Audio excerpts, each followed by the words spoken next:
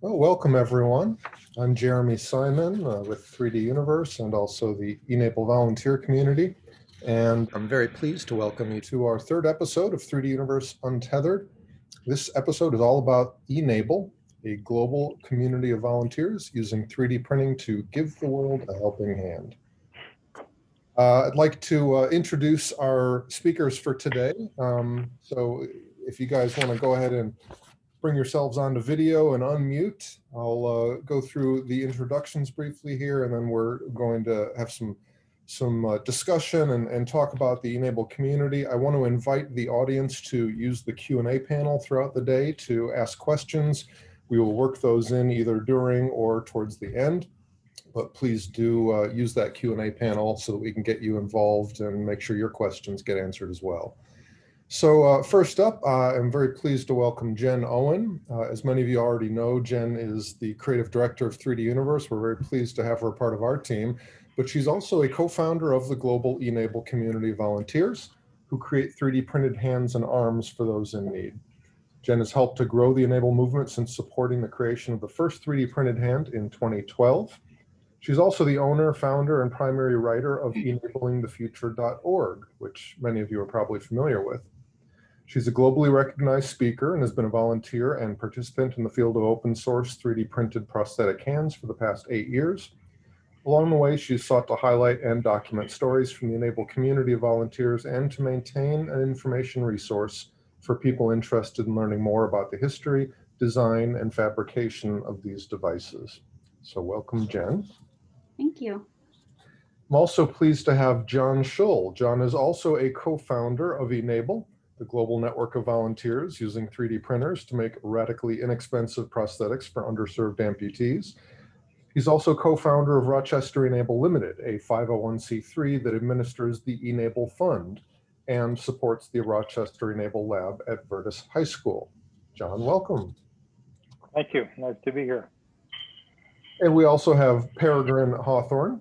Peregrine is a biological psychologist, entrepreneur, inventor, and social innovator with a long-standing interest in collective intelligence and adaptation in distributed systems, evolutionary, psychological, social, technological, and technosocial.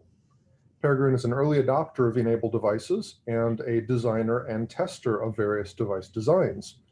Early on in the development of Enable, they earned a reputation as a test pilot and breaker of hands. Peregrine was born missing part of their hand, and together with their father, Enable co-founder Peter Binkley, co-designed the Talon, Odie Hand, and Osprey devices, remarkable for their durability and their use of leather in the bracer and palm. Peregrine has been a keynote speaker and panelist in a variety of events since Enable was formed, and now works as a welder and fabricator in Northern Virginia. Welcome, Peregrine. Thank you for having me. Of course. As for myself, I'm Jeremy Simon, as I mentioned earlier. Most of you know me as one of the owners of 3D Universe, but I'm also an active member and participant of the Enable community. I've been part of that since early 2014, working mostly behind the scenes. I help to support the enablingthefuture.org website, the Enable Hub, and other Enable infrastructure. My company, 3D Universe, is a strong supporter of Enable as well and is responsible for developing the Enable Web Central application, operating Enable's help desk, as well as producing assembly materials kits and specialty 3D printing supplies for making Enable devices. So that's us, and with that, I want to sort of open the discussion with what I think is a natural place to begin. What is Enable? I think a lot of the people who have joined us probably know, but for those that don't, and for those that may be watching the recording, let me ask you to start us off, Jen, and you just tell us a little bit about what this community is. Enable is just a global community of makers who are volunteering to use their 3D printers to make free 3D printed hands and arms for people who need them. We have grown over the last 8 years to thousands of volunteers in over 100 countries. And we've gone from 3D printing and designing hands to now creating PPE and doing all kinds of other things. So that's my version. I'm sure John has a more technical version of what Enable is. I think that's the cool thing about this community. You've got four, essentially co-founders here, and I'm sure we all have a slightly different definition. But yeah, John, what's your take on what we are? I'd say we are a global distributed network of volunteers. We happen to do 3D printed prosthetics primarily, but I think that the Enable pattern of a global community of volunteers who find the work really rewarding and can address needs that conventional social organizations, businesses, governments, NGOs fail to address is really one of the most important things about Enable and one of the most promising things about Enable, because it's a pattern the world could use more of. Mm-hmm. Yeah, absolutely. Peregrine, how about you? Anything to add? I mean, personally, it's the place I go to look for new upgrades.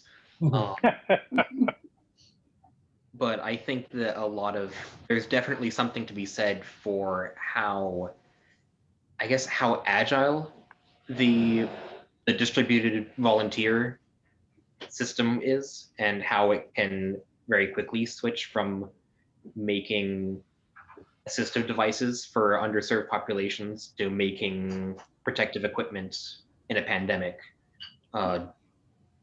just about overnight. And that's something that I haven't seen anything else capable of doing that. Yeah, excellent point. Mostly it's just a bunch of people who get together online and say, hey, I can make stuff. I want to help people. Yeah. How do I put these together? That's right. Yeah, I think that's right. I think there's a feeling that, hey, we can do this. If we can do this, it's wrong not to. Let's get to work. That's right. Yeah. Yeah. And we've got a lot of people out there with some very cool technology. 3D printing has been our focus, though it's certainly not the only means by which our community makes things happen. But yeah, we've got people that have the means and just want to get it done, and they've come together in a very exciting way. So let's get into a little bit of a history here. Again, because we have four people here who have been with Enable from the very beginning, it would be interesting to hear a little bit about how each of you have gotten involved, how each of you got started with this activity and with this community. So we'll start with you, Jen, again, since I think it all started with you, really. So what was your first involvement? My family at the time was really into cosplay, and my ex-husband and I wanted to go to a cosplay convention, and he built a giant mechanical hand out of metal. And we went to the event, we came home, he made a little video of it and put it on YouTube and just left it there. And after about 8 or 9 months, we got an email from a carpenter in South Africa who had accidentally chopped off his fingers on his dominant hand, and had been researching mechanical hands and to try to make his own prosthetic, just one single finger to replace those fingers that he lost. And he was in South Africa, we were here, and so they collaborated for a year on just back and forth over the internet. And right as they were getting ready to be kind of wrapping up the single finger design, I had started a blog that had started getting attention, and a mother of a little boy who was born with no fingers reached out and asked if they could make a full set of fingers for him. And we all just went, well, yeah, duh. And so they took the one finger design and kind of basically turned the giant claw hand that we had for our steampunk convention into a tiny little version for this little guy named Liam, who's now, it's been 8 years, he's not little anymore. I keep calling him a little guy, but he's not 5 anymore. So they put they put this metal contraption on his hand, and he was able to pick up a ball with it for the first time in his life. And then they realized that he was going to outgrow that version and needed to look into 3D printing. So they got MakerBot to donate 2 3D printers and worked together from 10,000 miles apart and created the first 3D printed hand for a child. It was originally named RoboHand, and then we all collectively decided that instead of patenting the design, we were going to share it open source to the community, because neither my ex or the carpenter were actual engineers and had very little experience with 3D printing or design whatsoever. So the best way to get it out there and to improve the design was to share it openly, and we wanted as many people to get it as possible. So we shared it out there, and MakerBot did a video and posted that on YouTube. And then there were makers asking, hey, I can make that. I've got a 3D printer. And then John Schull showed up and said, well, you say you can and you want to, so do it. So he started a Google Plus group and made a map and told them, if you really want to do this, put your mark on the map and people can find you. And that's how Enable was born. Excellent. And that's, I think, a good lead in to you, John, to tell us a bit about your starting involvement with the community. Well, I mean, that was the story. I saw the YouTube video that MakerBot made about these guys and what they had done, and heard from the video that they had put the design online, and heard that it was a possible solution for thousands of children born missing fingers and hands. And really on a whim, I put up that map, and I entitled the map Enable, and I called it a global assistive technology network, a global pay it forward network built on an infrastructure of internet communications, 3D printing, and goodwill. And people resonated to that. I'm actually, I really think I nailed an important part of the recipe at that point, and I think it's held up, and that's what we've done. At this point, we have a brief interruption in the recording due to an internet connectivity issue. Now resuming. But Peregrine, we know what Jeremy's next question was going to be. It was going to be and say, right. So Peregrine, when and how did you become involved with this? And we're still recording, yeah? All right. Yeah, I started recording again. Okay.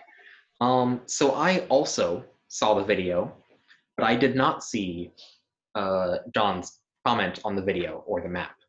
I saw it with my dad, who had just gotten the printer and had no idea what to do with it until that moment, obviously. And we just hit the ground running, started making this stuff. We made it.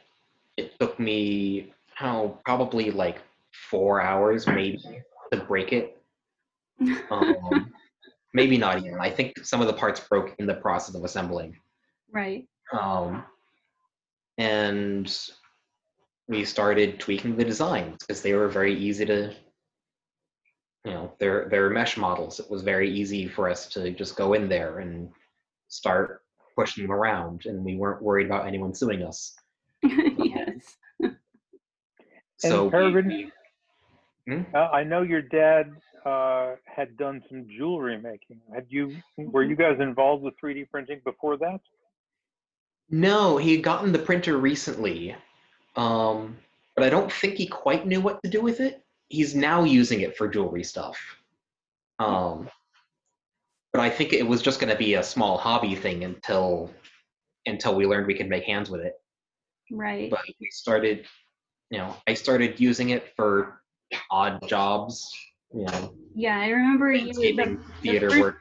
The first video we found of you, you had just hacked apart some blackberry bushes with your new 3D printed hand. Yeah, it was really fun to explore the world of having a hand that I can repair and not have to worry about like it bleeding or anything. Right. I did many things that would have sent me to the emergency room if I did it with with a fleshy hand. Yeah.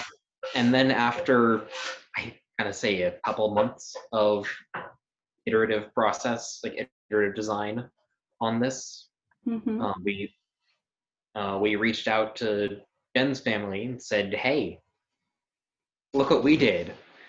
Yes. And that ended up.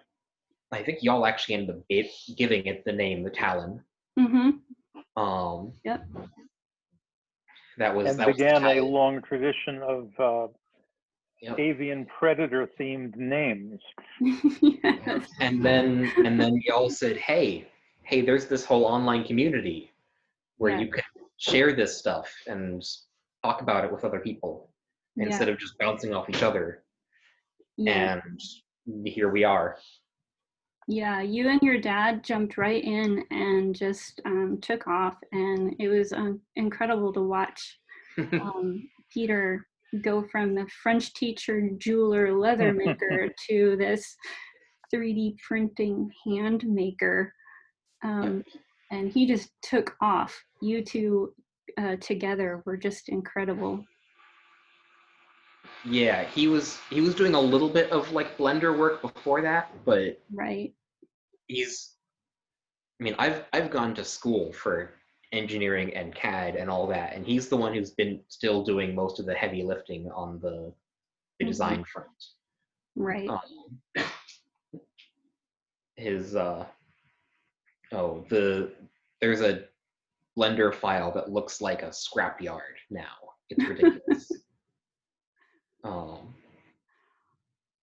Very cool. Yeah, that's my end of the story. That's cool. And then we got in, and I started testing out hands and breaking those hands as well. I believe you were our first real adult. Yeah.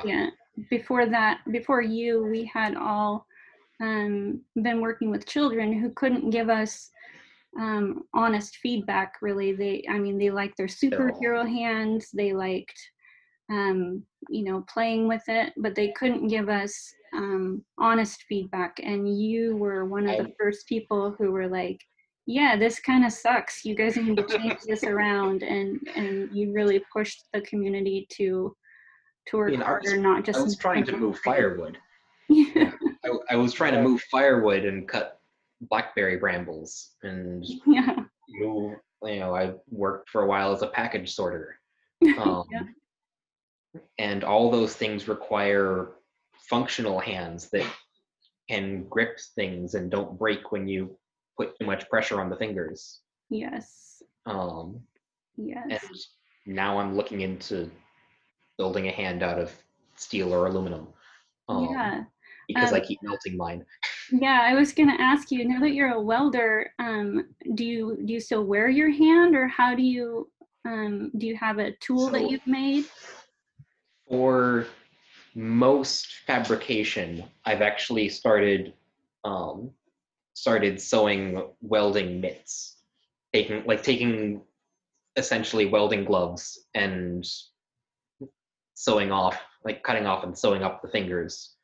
Right.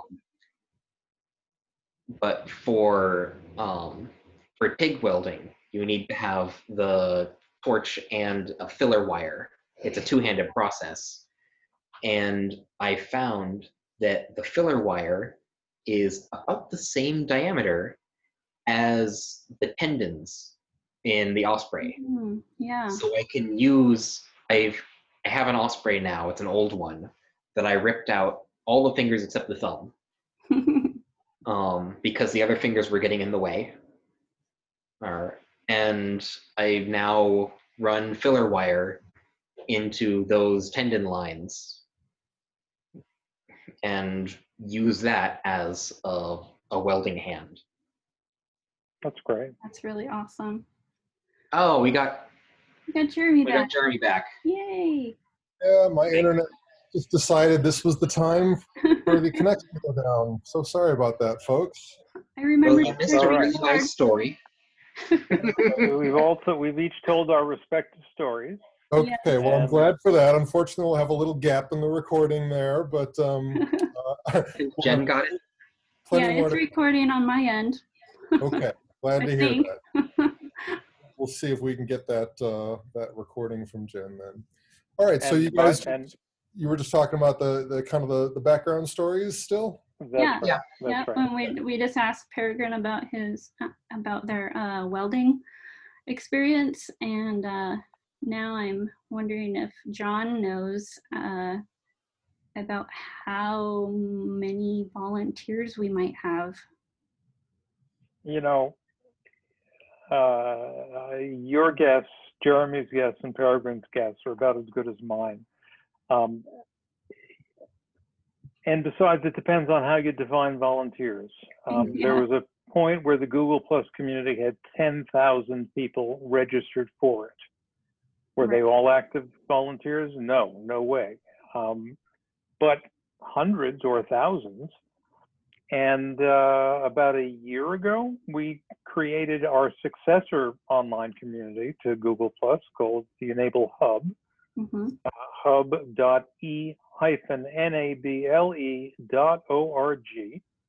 And it's now up to, I think, 1,200 people who've signed up. Over 1,300, actually, yeah. Yeah. Over 1,300. There are chapters there are 100-some chapters in 50-some countries. And all of those chapters, most of those chapters, have at least a few people.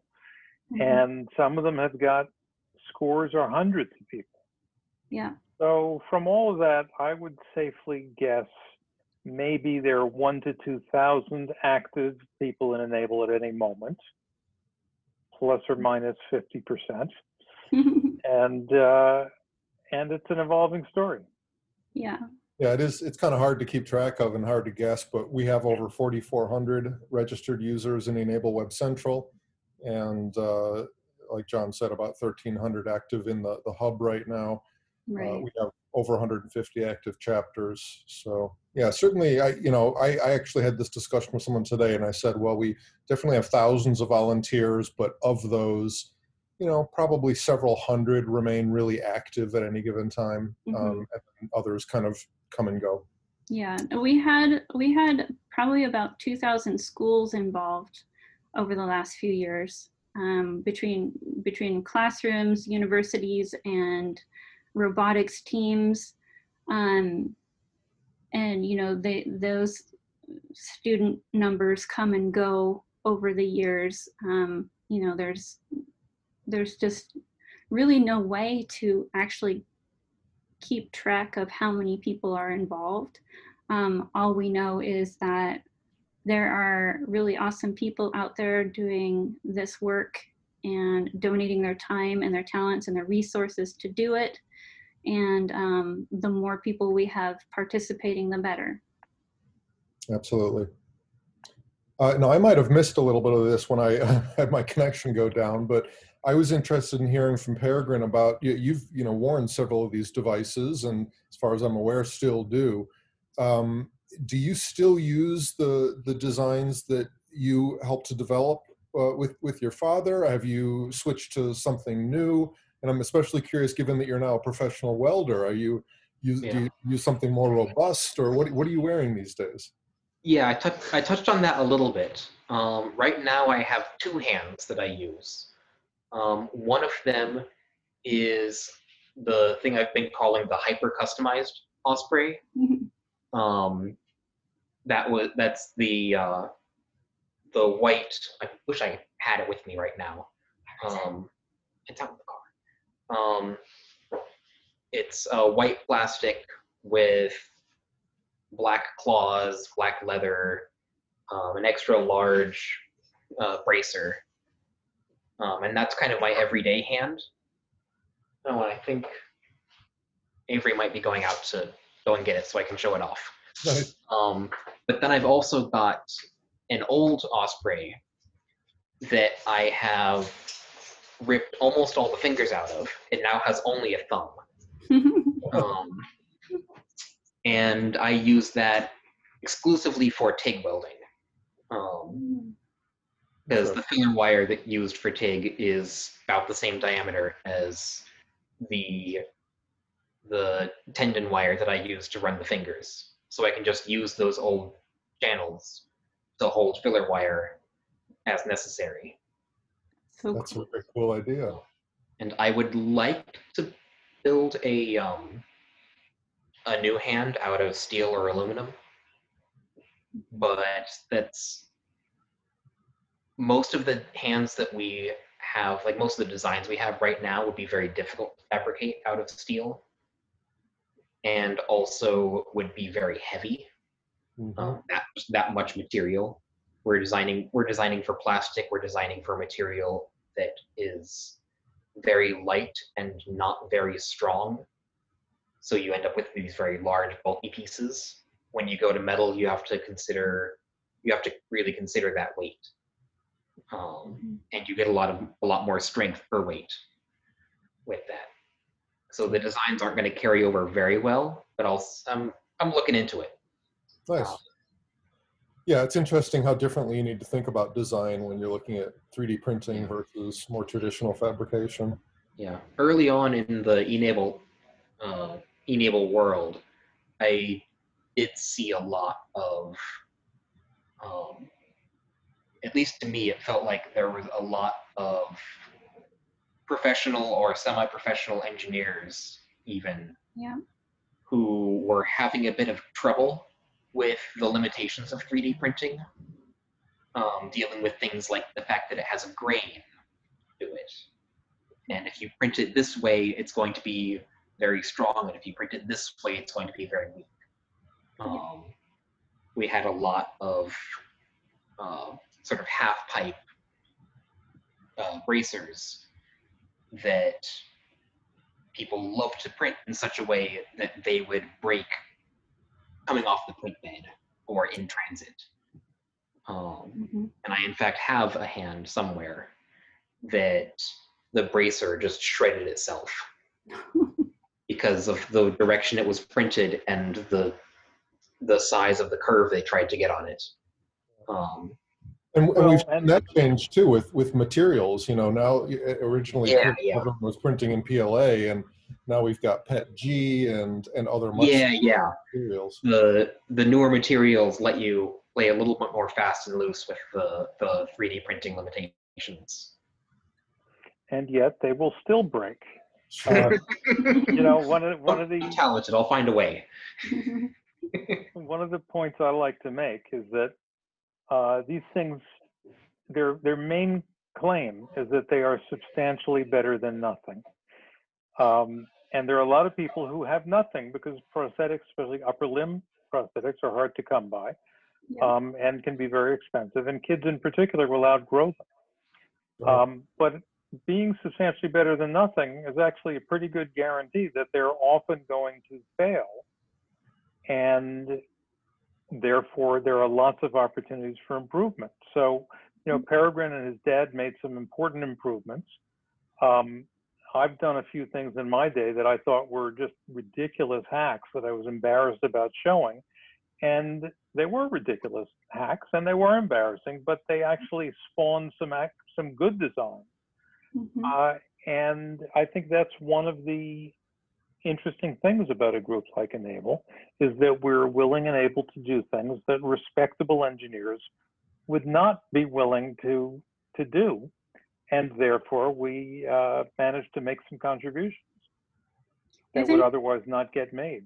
Yeah, I think one of my favorite parts about Enable, especially in the very beginning, was that people were so intrigued by it that we had people who weren't engineers and they were just general makers coming to the community. And one of our first designs after the RoboHand and had been chopped up and, you know, moved around and reformatted was when we were all trying to figure out how to get the tensioning right.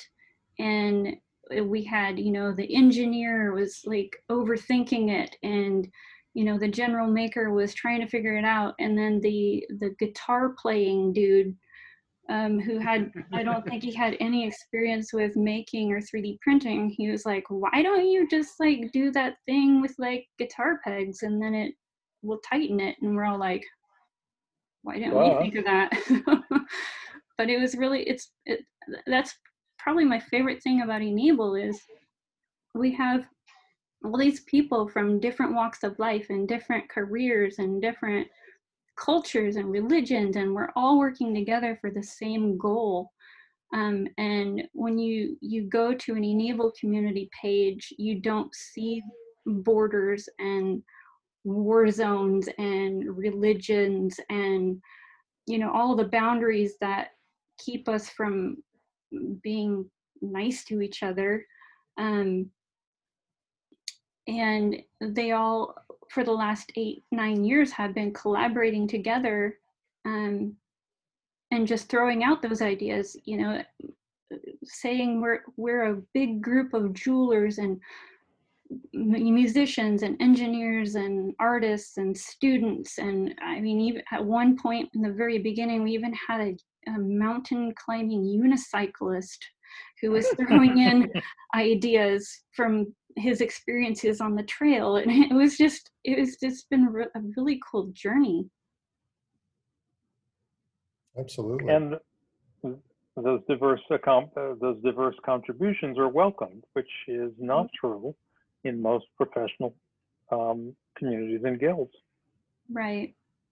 And I love that the kids now who have gotten them have started giving feedback. And they, when we first started, it was, hey, let's make this cool hand. And then after about a year, the kids were like, dude, I just kind of want to hold a pop can, or I want to jump rope, or I want to ride my bike. And I don't want to wear this thing all day. I want something that attaches to my bike that I can stick my hand in.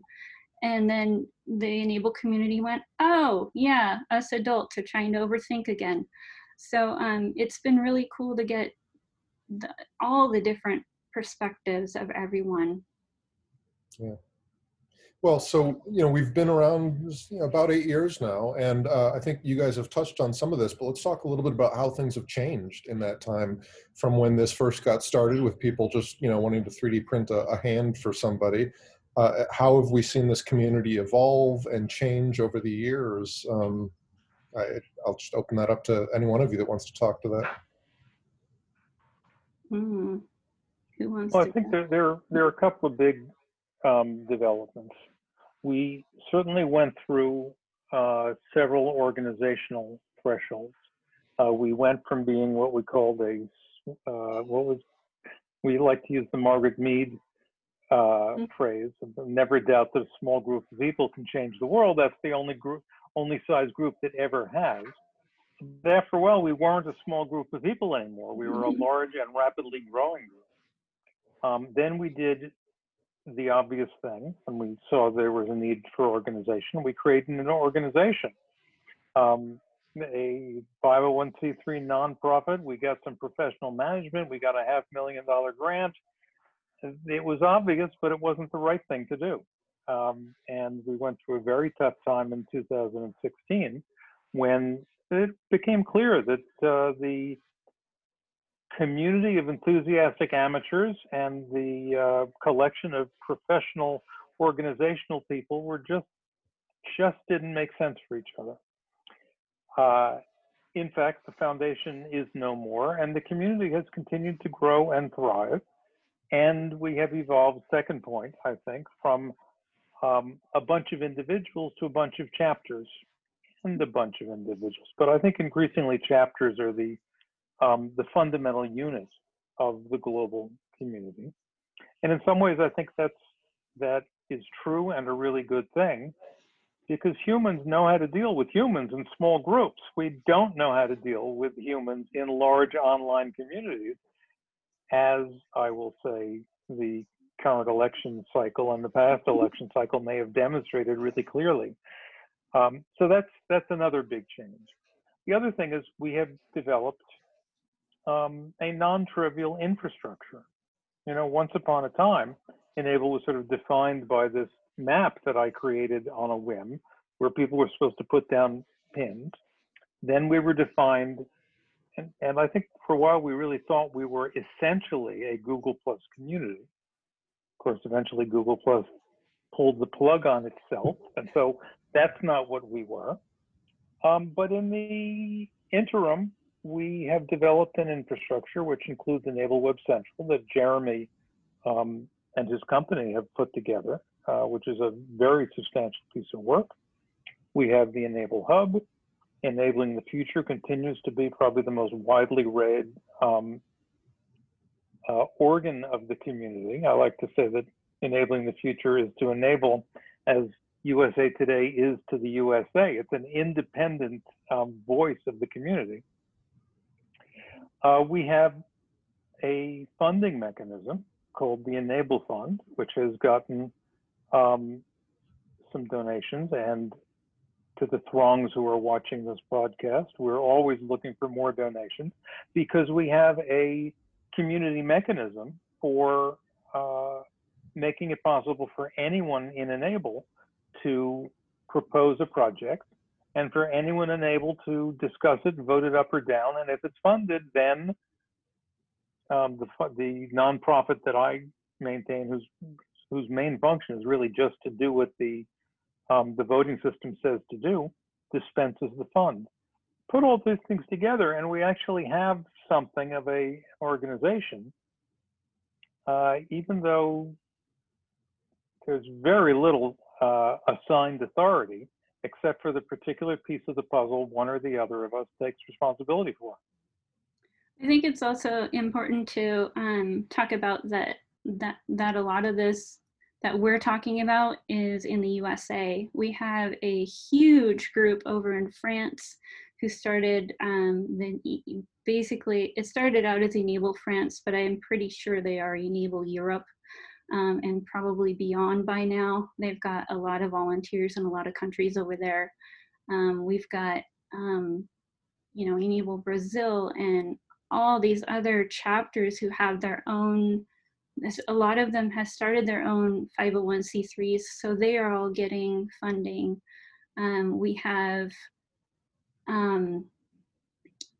just this huge, I don't know, like busy hives all over the place. And, we've got chapters who are really struggling. They need materials, they need machines, they need support. And we try to help as many people as possible. But what's really cool is you can go on the Enable Hub and you can see, a chapter in Africa needs a device for somebody, and somebody from Europe is going to be traveling there or are on a mission trip, and they're going to bring spools with them to avoid having to pay the duty fees and the shipping and all of that stuff. So we've got a lot of chapters who we're all supportive of each other. And it's really amazing to see how far these people will go to help other people and their chapters survive and grow and be able to serve. Yeah, that's been one of the really exciting things to see with these chapters that have developed is that, a chapter is able to organize and sort of develop their own infrastructure and processes and methods that are suited to their particular region. For example, you mentioned the chapter in Brazil, which is a very large and active chapter. They have legislation there that requires them to have medical professionals involved in the process of evaluating someone and actually prescribing a device before it gets made by their volunteers. And so they've actually put together standards and training and procedures and evaluation criteria and all kinds of wonderful materials, which then can be borrowed by other chapters in other regions. And, we have chapters in the UK and other parts of Europe that have had to learn to deal with some of the EU regulations around medical devices, and those standards have then been shared, and the agreements that they use, et cetera. So it's really wonderful to see chapters evolve and address some of these specific needs in their area, and then share those methods and lessons learned with others. And it's this thing that's just grown and sort of self-organized and evolved on its own. It's been very exciting to watch. Yeah, there's a couple chapters in Colombia and Paraguay and other chapters around the world who have also integrated. They've come up with, they have physical therapists on their team where they have the recipients come in and they learn exercises, stacking blocks, holding this or that, and building up the muscles in their arms. And they stay with the recipient the whole journey. Whereas in the US, it's more of a, here's your hand. We're kind of tied by the FDA and all these regulations and stuff to not be involved. So we here in the US try to make sure that our makers and the recipients are working with their own family physicians or their physical therapists when they get a device, so that they are getting medical attention. Right. In a way that we can't do like they can in other countries. And that actually kind of leads into something that came in through the Q&A panel. Someone was asking about concerns around legal liability, the possibility of somebody being sued, and asks if we've ever had any kind of legal trouble like that in the Enable community. I think it's somewhat surprising. As far as I'm aware, we never had. Unless there's something I'm not aware of, I've never heard of a lawsuit or anything like that, knock on wood. That's not to say that it couldn't happen, but I think, well, first of all, it's going to vary from one place to another, right? Each region has their own sort of laws and regulations and expectations for this sort of thing, and we are seeing that evolve as we go. I think our volunteers have been very smart, very responsible in sort of responding to those mandates in their own area. Like I mentioned, the folks down in Brazil, there was some legislation that required them to take certain steps, and they evolved to deal with that. And they've got a much better process now as a result of that, one that we're recommending others consider as well. As Jen said, we always recommend that people work with medical professionals whenever possible. And we've also worked closely in our region in the US. We've worked closely with the folks at the FDA, the Food and Drug Administration, the ones that oversee things like medical devices, and they've been very supportive. They come and talk every year at our conferences, and essentially have said, hey, we like what you guys are doing. As long as you're sticking to external devices, you're not embedding things in people's bodies, and you're sticking to primarily upper limb devices. You're not selling them. And you're not selling them. That's right. That's been an important part of this too. They've said, we're all for it, and we're not going to get in your way. That's not to say that couldn't change, and there have been some portions of the medical community and professional prosthetists that have expressed concerns. Some have been very welcoming of our work and have gotten involved with us. Others have not been so supportive. But as far as I'm aware, there have not been any legal troubles so far anywhere in the world as a result of our work. And I think, again, as John points out, the fact that this is being fueled by goodwill, these are not things that are being sold. These are just people trying to help people that can't get help otherwise. It's kind of hard to prosecute somebody over that, Yeah. Let's see. So let's talk a little bit about schools, because this has been an interesting part of watching the evolution of this community. We've seen a lot of schools around the world who have brought Enable into the classroom, who have realized that, I've got all these students, and a lot of schools are now introducing students to 3D printing. And I think what often happens is a school gets a 3D printer, and now they've got this great technology there, and now the teachers are kind of scratching their heads saying, all right, what do I do with this thing? and they come across Enable and they realize, wait, I could have our students learn to not only make a hand, but to make it for somebody and actually be a part of something that's going to change somebody's life. And we've seen, I don't know how many schools. Do any of you have a guess of how many schools have gotten involved with Enable now? I know it's hundreds at least. Well, Jen estimates 2,000. Yeah, it's about 2,000 if you include robotics teams. Yeah, that's fantastic. Yeah. So, I think schools have certainly recognized the value of the program. We've actually had partners, we here at 3D Universe have a partner organization called BitSpace. They're basically a makerspace organization, and they've developed online curriculum specifically around the work that we do in Enable. And it basically, covers everything from sort of the aspect of just sort of, sort of intent-based education and learning, and sort of incorporating meaning into the curriculum and creative thinking, and and then going beyond these more abstract concepts and getting into the actual mechanisms of making these devices and how to take your students through that process. So some really great materials have evolved. We've had other volunteer groups that have created educational curriculum materials and have shared those online, and so we see those continue to evolve. So that's been kind of an exciting part of this, is seeing how the schools have incorporated this into their learning processes, and how the students respond to that and how excited they get. And Jen, you've made some comments about how you've seen that impact students in the past and their relationship to some of the engineering subjects, right? Right. Yeah, it's been really cool to watch the younger kids who, maybe they've been struggling with math, and they don't, they're one of those kids who cries when you put a math problem in front of them because they don't understand why they need math if they're going to be an artist someday. Or the kids who just really aren't into science or technology, and they will get a teacher who brings Enable into the classroom and shows them that you can use math, you can use science and this technology to make this cool thing that helps other people.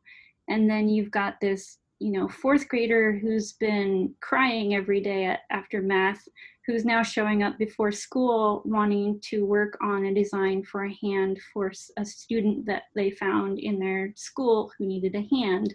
And now they went from hating math to now they want to be a bioengineer, or they want to, learn how to use 3D printers, and just have taken off. And I think some of our recipients have discovered talents that they didn't know they had by getting a 3D printed hand and then learning how it was made, and then starting to give feedback and help with the designs themselves.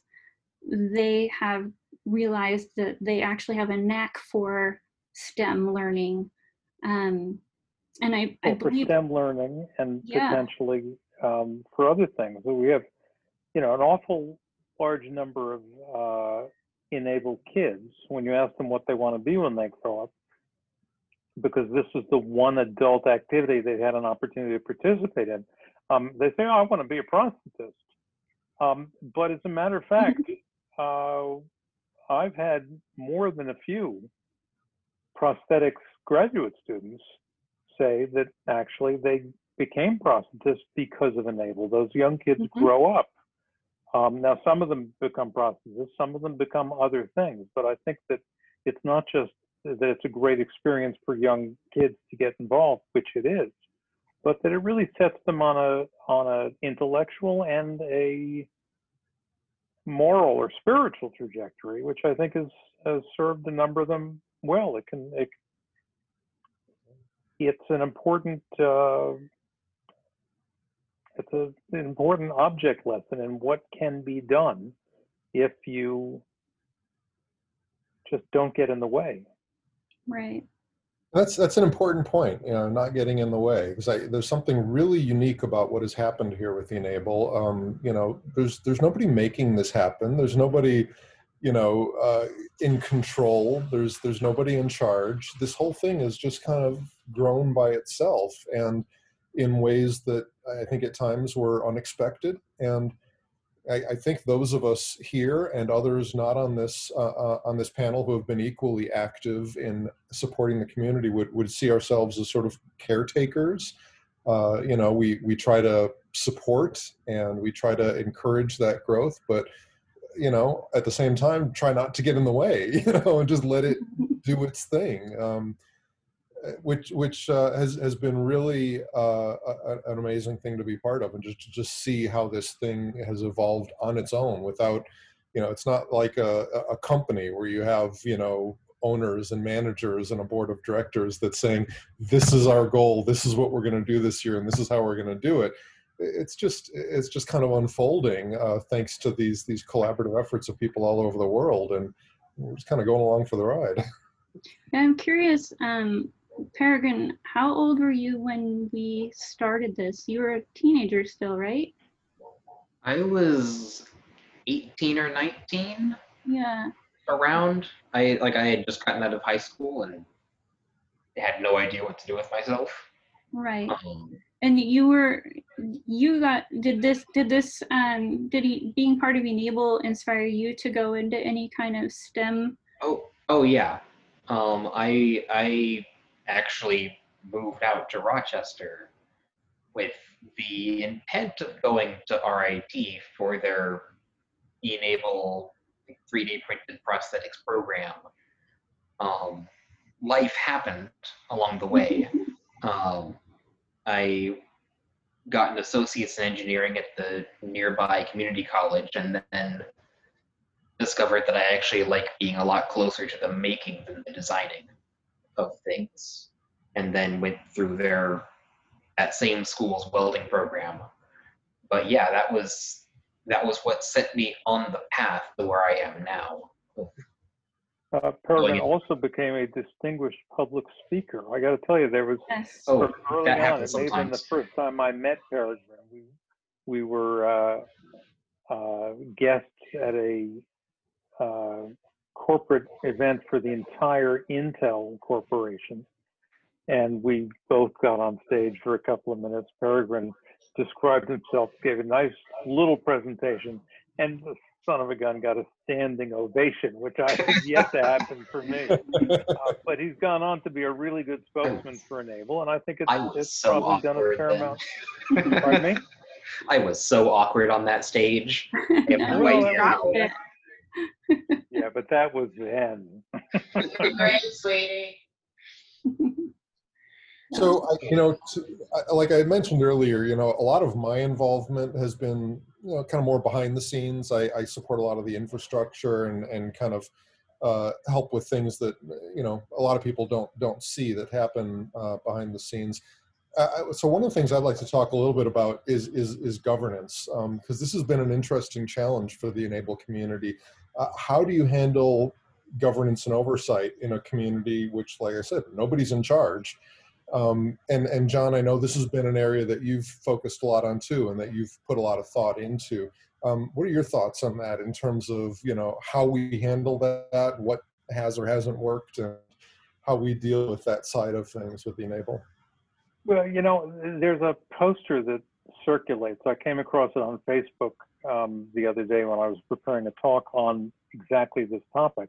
It's the one where you've got two examples of a leader. One guy is up on a throne and he's directing the spear characters and the rowers in the ship to do the rowing. The other example of a leader is the guy who's actually on the ground. He's pulling the ship that's got everyone else in it. He's leading by doing. I think your description of stewardship or caretaking is an important part of what we do. There are a number of terms for this kind of thing these days. People talk about duocracies, right? It's not exactly a system of voting, but the leaders are the people who step up and actually do what needs to be done, and they are leaders by virtue of that. And they still can't tell anyone what to do. Right. but they can get a great deal of satisfaction from it, and they may have some influence. So we've actually, I think, cultivated a model in which those who are willing get together periodically. We meet once a week in our strategic planning committee, so-called, that that Jeremy chairs. A few other people show up each week, and we just talk about what's going on and what needs to happen. And if something needs to happen, someone comes up and says so, and we try to figure out how it can be made to happen. And it does happen if someone says, I will take responsibility for that.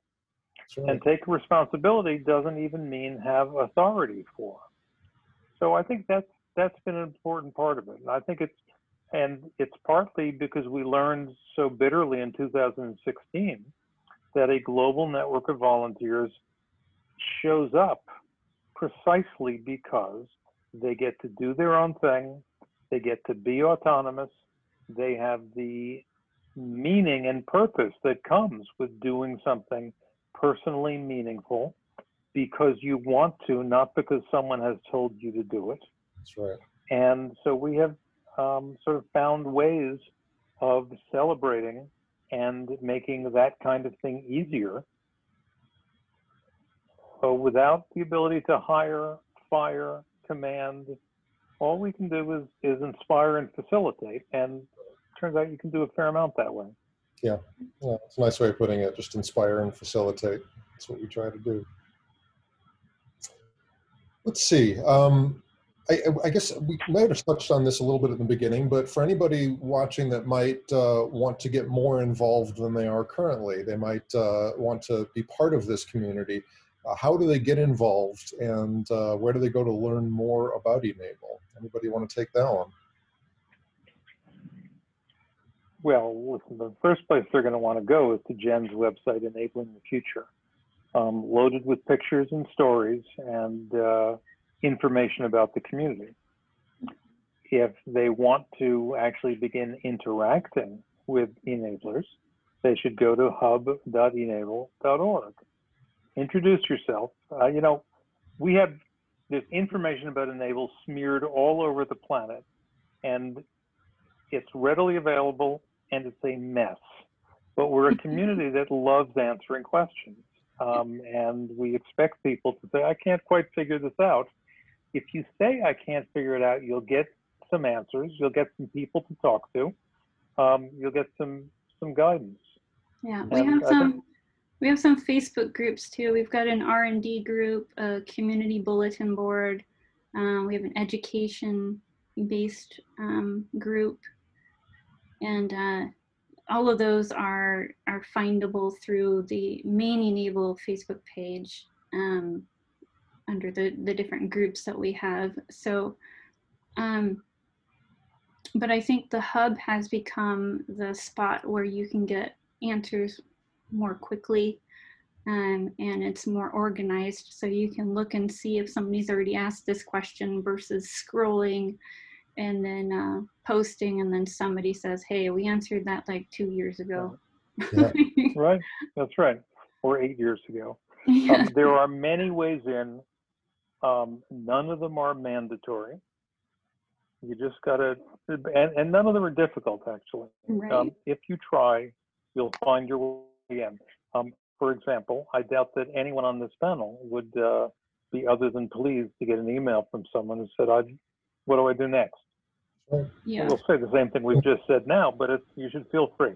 Yeah, and we do. I mentioned earlier that we do run a help desk for Enable. So there's a support email, support@enable.org with the dash in Enable there. And this is all available on the website, enablingthefuture.org. You'll find all of that contact information. We actually make our 3D Universe 800 number, our phone number, available also as a phone-based support option for Enable. So you can call us. We'll help direct you to the right place. There's a live chat function on the Enable website, again, at enablingthefuture.org. There's a little, it's usually handled by an automated sort of a bot that'll answer common questions, but it also gives you a way to reach out to us and get help beyond that. And by the way, when you're on enablingthefuture.org, if you go to the Learn More page in the top menu, that'll link you over to the hub that John has been talking about, so you don't have to remember multiple URLs. Right. And there's also enablealliance.org, and they focus a lot on education. There's so many programs going on through Enable Alliance that it's just incredible what they're doing over there. They have been just phenomenal, just reaching out into the world in as many corners of the world as possible, and starting clinics in war-torn areas, getting devices and materials to the chapters in those areas, and trying to keep their recipients and their makers safe. So make sure you're also checking out enablealliance.org as well. And as a matter of fact, if you go there really soon, you'll be notified about the 4th annual EnableCon. Yes. This time it's a mostly virtual event, but there will be presentations by most of the people on this panel and people from all over the world. And it's active over a couple of weeks, but there are a number of really good presentations by people from the FDA, from some people doing cutting edge bioprinting work in Europe. And if you want to know more about Enable, this is actually a really good month to dig in, because there's plenty of opportunity to see presentations and to interact with the people involved. It's true. And your most direct route for that would be to go to enablealliance.org. Yep. Although we've got it up on all of our websites now. So if you go to Enabling the Future, if you go to the Hub, if you go to Enable Alliance, any of those sites, you're going to see EnableCon and the links to register. So that's a great opportunity to learn a lot more and take a deeper dive. Well, we don't have too much time left, but before we wrap up here, I do want to circle back to what was mentioned earlier on about how the community has, we've mainly been making hands and arms for people, but recently with the COVID pandemic, we've seen the community pivot and also address that need. There's been a critical shortage in some areas of PPE, and so maybe we could talk a bit about how the community has gotten involved in helping with solutions for the pandemic and what you guys have seen around that. John? Well, Jeremy in particular has been working with a group from the University of Buffalo that I was connected with that has been developing a face mask.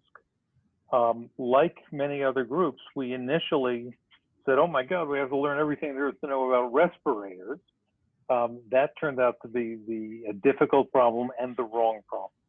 Then many groups piled onto face shields, which were less challenging than face masks and very, very much needed. Jeremy was one of the first in the community to start churning out face masks. But, in Lithuania and Brazil, the Enable chapters had significant impact on the entire country. They, I think, on the order of 100,000 face shields were produced by chapter leaders there. In Lithuania, our chapter leader, Mazvis Sperdiolis, is basically responsible for all of the face shields in all of the hospitals in Lithuania. And now we're continuing to develop 3D printable and other forms of face masks, and people are still making personal protective equipment. Yeah. At the beginning, I pointed out that what was really interesting about Enable, besides the fact that we do 3D printed prosthetics, was this global network of volunteers doing, if you will, off the books medical devices. That's actually worldwide become a very common pattern in the COVID era, because here also the medical industrial complex is a wonderful thing, but it doesn't cover all the cases all the time. And at this point, it's clear that there is a global network of volunteers who can jump in and fill the gaps. And personally, I'm hoping that that lesson will generalize back to all sorts of things, where the professional gatekeepers who keep the gates because they know the right way to do things when conditions allow, need to recognize that there are safety nets and escape valves available when conditions don't allow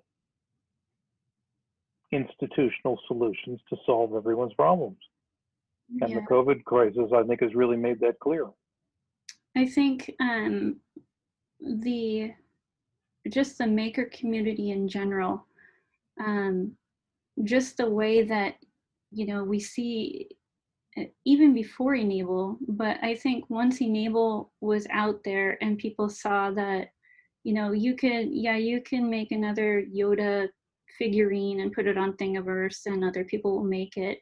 When Enable first came out, people started realizing that they could make stuff that would help people and they would share it on Thingiverse or wherever.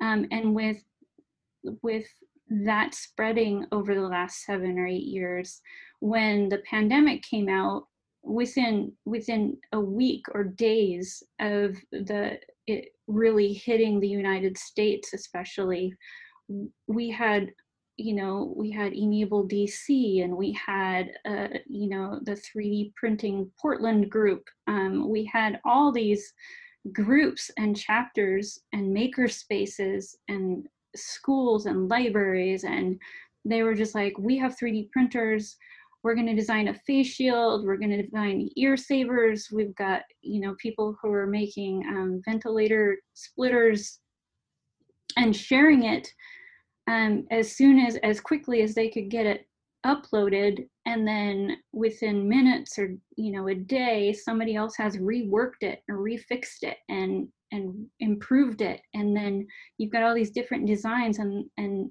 now 6-7 months later, we've got a variety of versions. But the maker community just went, we're stuck at home. We've got this technology. We know we can make stuff to help people. How are we going to do that? Yeah. That has been such an incredible thing to see. And the sharing aspect of that is what I love so much. In years past, when there's a critical need that arises and there is no solution available for it, and some group or organization develops a solution to address that need, the thinking is always about, how do we monetize this? How do we turn this into something profitable? And with us, it's the opposite. It's how do we share this? How do we get this into the hands of others so they can benefit from it also, which is just so wonderful to see. Right. It was really awesome to be able to say, when the pandemic hit the United States, it wasn't the US government that saved lives. It was the nerds and the geeks and the students and the makers. We all worked together to make thousands of pieces of PPE within weeks, and they were delivering them. I drove down to Portland, which was a 4-hour drive, to get, I think, 200 pieces of PPE and bring them back up to my hometown, which we only had like 3 or 4 makers busting them out, and we had a big outbreak out here. And it was just awesome to see, the donations pouring into these individuals and like university groups. Like Enable DC was able to raise like $10,000 in a week to be able to buy materials. And then we had businesses like 3D Universe, we started a button on our page where if we didn't want to have to wait for the sorry, the dog's excited. We didn't want to have to wait for the GoFundMe money. We wanted to get materials to people who needed it. So we started a button where you could donate to, or you could purchase a roll, and Jeremy would immediately send it out to whoever was in need as our makers so they could get it to the people who need it as quickly as possible. I think Enable in this, like, let's not kid ourselves. We didn't make all of this, but Enable, like, we made some of it, obviously. But I think what it really did here is it set a precedent. Yeah. It said that maker, like, we can, if you want to get real specific, a precedent for pseudo-medical wearable devices, whether they let you pick stuff up or whether they clean the air you breathe. Yeah. But it kind of turned the maker community on to, hey, we can use this for more than figurines, more than cosplay. We can use this to help people. Right. And that it even set a precedent for this kind of distributive problem solving and nonprofit helping people. Yeah. I think that's right. And for me, one of the exciting things is seeing how all these technologies are coming together to make this happen. We've got people all over the world now with 3D printers that are becoming more and more affordable. We have internet technologies such as some of the social media, and one of the ones that I've found most useful recently is Nextdoor, which is kind of social media for your local community. I put a post up on Nextdoor saying I've got free face shields for anybody that needs them. And I just, somebody says I could use a half a dozen of those, and I put them in a box out of my doorstep and they come by and pick them up, and it's been wonderful to be able to support the local community that way, especially with now teachers being called back to school. We want to make sure that they're protected, and to be able to feel like I'm helping those teachers in my local community and other medical professionals. It's been really rewarding. It's really exciting to see how that all comes together, the internet technologies and 3D printing and the goodwill, and all of it is just kind of unfolding in a very exciting and rewarding way. Right. And it's not just PPE that they're helping with now. Our upcoming episode, we will be talking to Shashi and Connor from Makerforce, who have been making PPE in Portland with their group, but now we've got school is back in session. It's all online, and they've got some schools that they are working with in the Native American community who requested 3D printed brains because their students would, in the neuroscience labs, would normally get to dissect brains and learn about neuroscience, but they were able to rally their makers to switch from PPE for a week and 3D print these giant brains that these students will now, each student will get one, and they can pull it apart and check it out and hold it. And there's so many different ways that the Enable community and just the maker community in general is helping, not just for PPE or medical devices, but teachers and students. And it's not just 3D printing either. There's folks who have designed laser cutter designs that will help, so you put something up on the top of your laptop, and it'll put a little mirror underneath it, and it projects the student's work up so the teacher can see it. There's so many different ways that the maker community can help each other, and it doesn't always have to be a life-saving or a life-changing endeavor. It can just be something that literally helps somebody get their homework done. Yeah. We've actually got someone in the audience who's asking if we can see the hand, Peregrine. So for those on video, maybe do you have? Yeah, I did. My my wonderful partner over there went out and got the hands. I love you. And so this is the everyday hand. This is the hyper customized Osprey, which the files are available on Thingiverse. Very cool. The customization is this back bracer that's maybe almost twice as long as the original, and these claws are not standard. Actually, someone in the community was able to print. These are nylon fiberglass. Oh, excellent. I believe it's like onyx Yep. filament. Because my old claws broke a lot. I hate when that happens. But yeah, so this is my standard everyday hand. Very nice. And then this here is actually an old Osprey. You can see the difference in the bracer difference there. Yep. But this one has all the fingers except for the thumb ripped out, and a piece of pig wire Nice. put into it, Very creative. where it would goes right in there, where Great. the cable would normally. That's so terrific. cool. Very cool. All right, well, we are going to have to wrap up. There's so much more we could talk about here, I know, but we only have so much time.